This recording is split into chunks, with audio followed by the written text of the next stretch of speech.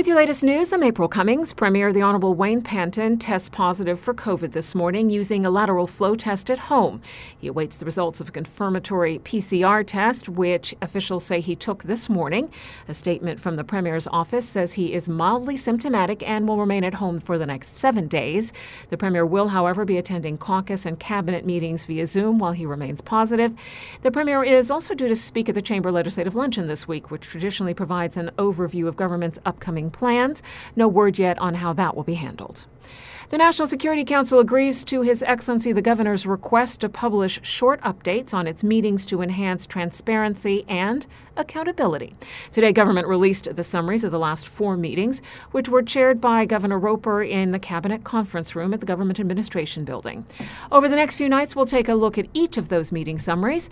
Here's Radio Cayman's Paula Cal with the first in our series. The NSC's regular meeting takes place monthly, but it can also be convened at short notice by His Excellency the Governor or at the request of the Honorable Premier or other NSC members. On the March 8th meeting, the Council received a security briefing from the Acting Commissioner of Police, which included crime statistics and updates on efforts to address criminal activity and traffic accidents and driving under the influence. The Director of Customs and Border Control briefed the Council on significant seizures of illegal drugs, including the recovery of fentanyl, and the Honorable Attorney General provided a briefing on Russia sanctions. Representatives from relevant public service entities, including the Financial Reporting Authority, the Sanctions Coordinator, Maritime Authority Cayman Islands, Civil Aviation Authority, General Registry, Land Registry, also provided updates on the status of the implementation of Russia sanctions. A number of actions were recommended, including the implementation of a proactive communications strategy around Russia sanctions.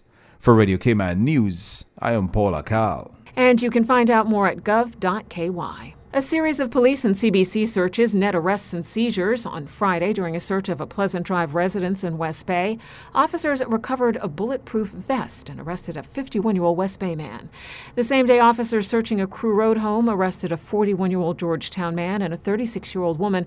Both were arrested on suspicion of an unlicensed firearm. The woman has been released on police bail. The man has been formally charged with possession of an unlicensed firearm and was due to appear in court today. The deadline is tomorrow for feedback on a draft position on Foster Group Holdings acquiring Home Gas from Baden Holdings. Radio Cayman's Dion Anglin has the details. For many years, Home Gas was the only show in town, and today is one of 2 companies providing propane in the Cayman Islands market. In late March, Offreg says it received application regarding to the sale of Home Gas to the Foster Group Holdings. Both the seller and the purchaser are locally owned, operated and controlled companies. Offreg's draft determination provides insight into what factors are considered into a sale like this. Areas such as potential bundling of services post-transaction, which may be initially beneficial to consumers but can be detrimental to competition in the market in the long term. The advantage Home Gas would have under the new owners, and matters such as post-transaction loss of market Home Gas's competitor will face, given the competitor's existing supply arrangement with the purchaser. Offreg reviewed the responses received and is satisfied that there are no material reasons to disapprove the transaction on the basis that the purchaser will continue to operate the company with no changes to the operational, management and customer relations program and arrangement in place, and that the office has determined that any future changes shall be subject to notification and approval by the office. The draft determination says Offreg has provisionally determined that it shall grant approval for the sale, allowing the seller to transfer ownership and change of control via 100% share sale of the company to the purchaser. Reporting for Radio Cayman News, I'm Dion Anglin. While Offreg determined in its draft position that acquisition of the shares is not anticipated to substantially lessen competition in the propane market or have a negative impact on public interest, it is encouraging all parties to read the documents posted online and submit any comments and feedback along with supporting evidence they may have. The consultation document can be downloaded at offreg.ky, and responses must be submitted to Offreg before 5 p.m. on July 6th. Constitution Day was marked by a number of special events in our community, among them a cultural family fair sponsored by the Barbadian community and spearheaded by the Consul Office. It was part of the group's annual Give Back to Cayman.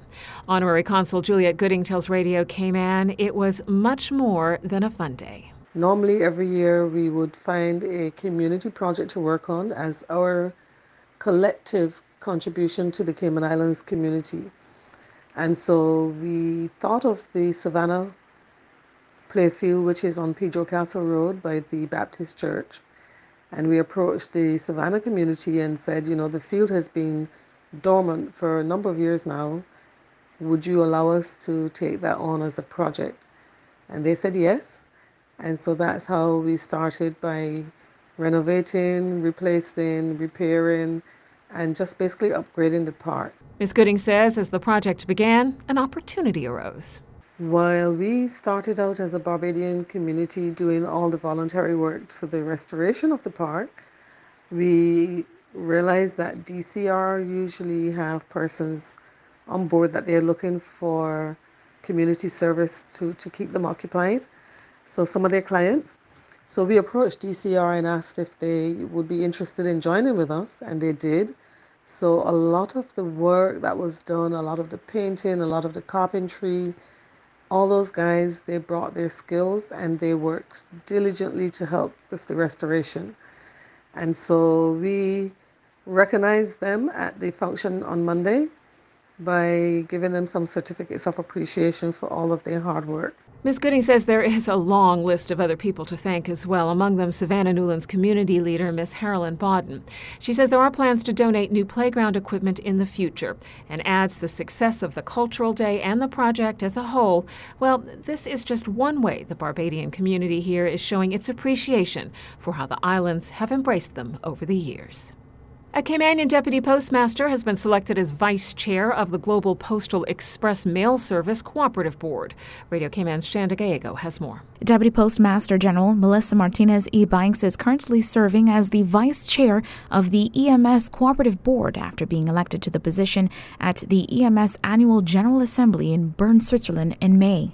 Ms. Martinez Ebanks has been a member of the International EMS Cooperative Board since March 2020, when she became the first person from the Caribbean elected to the governing body in its 23-year history. The role of the EMS Cooperative is to promote cooperation between its member postal services to provide customers with a high-quality, competitive express mail service worldwide. The EMS is an international postal express mail service for documents and merchandise offered by postal operators of the Universal Postal Union, connecting 175 countries and territories worldwide.